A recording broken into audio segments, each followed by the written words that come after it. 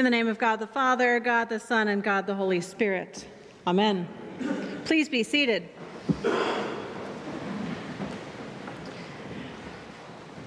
I don't know if you caught the bit of liturgical humor at the beginning of our service. As this is Mother's Day, our opening hymn this morning was, "The strife is o'er, the battle done," and no mother has ever said those words.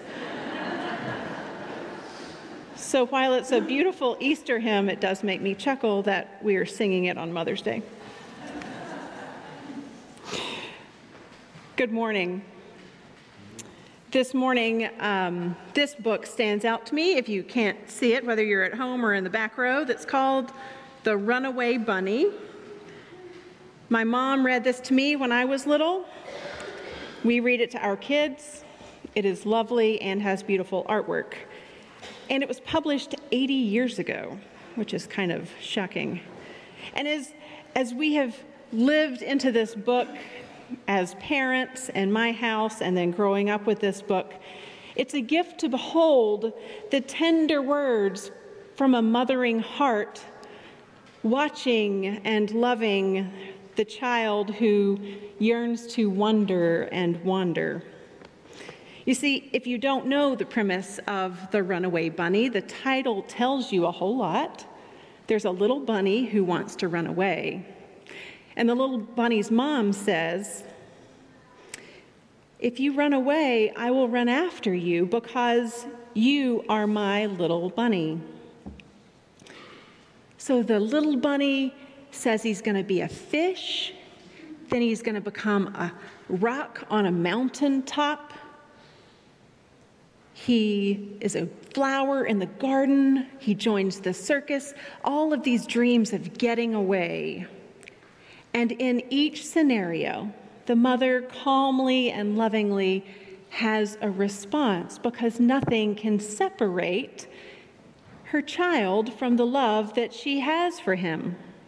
He says he's going to be a bird and fly away, and the mother says, "I will become a tree for you to come home to me." See, she anticipates that even in his wild and wandering heart, he still needs a space of rest and safety. He says he's going to be a little human boy and run into a house, and his mother says, "And then I will be a mother and sweep you up into my arms." The young rabbit finally gets it. He can't get away from his mother's love. He finally understands. He hears her voice and realizes that she knows him. And each time the little rabbit finds himself welcomed in tender and nourishing ways. For she accepts him just as she is. Indeed, she over-accepts him. This story reminds me a little bit of the story of how the Good Shepherd loves and cares for us, the sheep. Jesus speaks of that dynamic in the Gospel according to John today. We pick up Jesus in Jerusalem. He's at the temple during the festival of the dedication. Now, we might call it these days Hanukkah, but at that time, it was most likely called the festival of the dedication, and it was to help the Israelites remember God's protection while they wandered in the wilderness and strayed to false gods. They needed that reminder. Amid questions at the temple about his claim to be the Messiah, Jesus says to those challenging him, "My sheep hear my voice. I know them and they follow me. No one will snatch them out of my hand." So this question of, are you really the Messiah, keeps bubbling up. And Jesus has already been performing miracles and actions, these signs pointing to who he is as the Son of God, so that his followers can see and believe, so that his followers will walk in the footsteps of Jesus, the Redeemer of the world.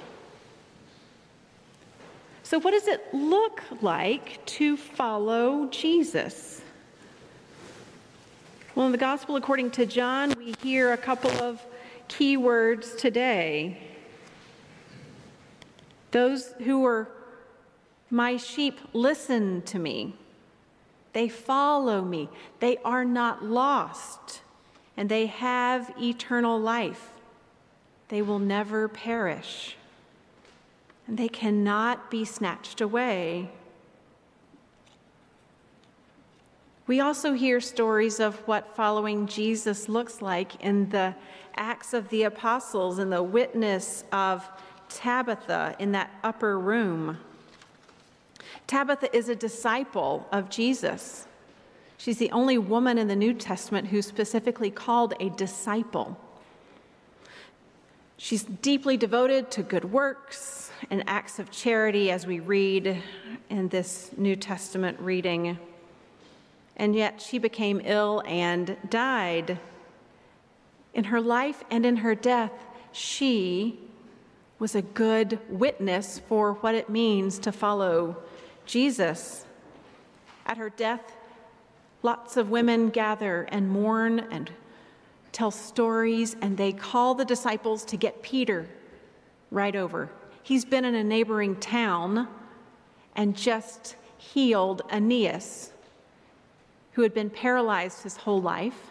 And then with Peter's prayer and help, Aeneas is restored to being able to walk again. And so Peter now comes to see those who are mourning the death of Tabitha. He arrives and they bring him upstairs. And all the widows stand around and hold up clothing and tunics that Tabitha has made.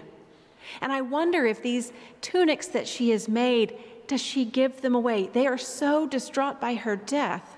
I wonder what kind of witness she is to those in the community and what her death means to them.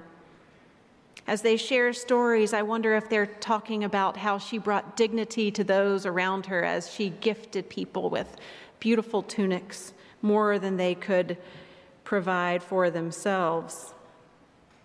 And so Peter kneels, he humbles himself before God. Though he is known to be one as a healer, he kneels and prays. And then he calls to Tabitha, "Tabitha, get up." And just as the Good Shepherd calls for the sheep, Tabitha heard the call. She opens her eyes and she sees Peter, and she sits up. And then he extends his hand, helps her up, and shows everyone that she is alive again. In her death and in her rising again, she is a witness to what it looks like to follow Jesus, to listen for God's word. And in moments of weakness, she allows someone else to help her as well. She is not alone in her ministry. And because of her ministry, many believe.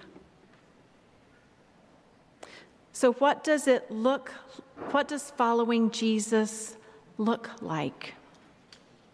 It might also look like our reading from Revelation as they gather around that great multitude, more than we can count. That great cloud of witnesses from every nation, every language, standing before the throne and before the Lamb. They proclaim and praise God. And at that amazing table, they worship day and night, no longer hungering or thirsting. And today we will gather around this table. And some of the young people of this church have been prepared to come to the table. And they have learned what it means to come to this table and what it means to go out from this table as well. Because as we pray the post-communion prayer, we are propelled to leave this sacred space and to go out into the world to do the work we are called to do. That looks like Jesus too, not just being here, but leaving this place faithfully. Perhaps it looks like following Jesus through advocating for those who were pushed away or silenced. Perhaps it looks like feeding and sharing space and hope and voice. Maybe it looks like paving the way for all to see and hear and believe the reconciling, transformative love of Jesus, the Good Shepherd, who loves us, who protects us, who nurtures us and meets us right where we are, and guides us to springs of the waters of life, as we hear in Revelation. Following Jesus does not always look beautiful or easy or pretty. Sometimes it's bumpy, and yet God calls us to faithfulness. As it is Mother's Day, I wanted to close with a prayer for mothers. Well, it's called For Mother's Day for all occasions, because there are some who might squirm when it comes around to Mother's Day. Some might feel more whole than you ever have been. And yet when we gather in this place around the table, the great cloud of witnesses are welcome, as are we. So join me in this prayer. On this Mother's Day, we give thanks to God for the divine gift of motherhood in all its diverse forms. Let us pray for all the mothers among us today, for our own mothers, those living and those who have passed away, for the mothers who loved us and for those who fell short of loving us fully, for all who hope to be mothers someday, and for those whose hope to have children has been frustrated, for all mothers who have lost children, for all women and men who have mothered others in any way, those who have been our substitute mothers, and we who have done so for those in need, and for the earth that bore us and provides us with our sustenance. We pray this all in the name of God, our great and loving Mother.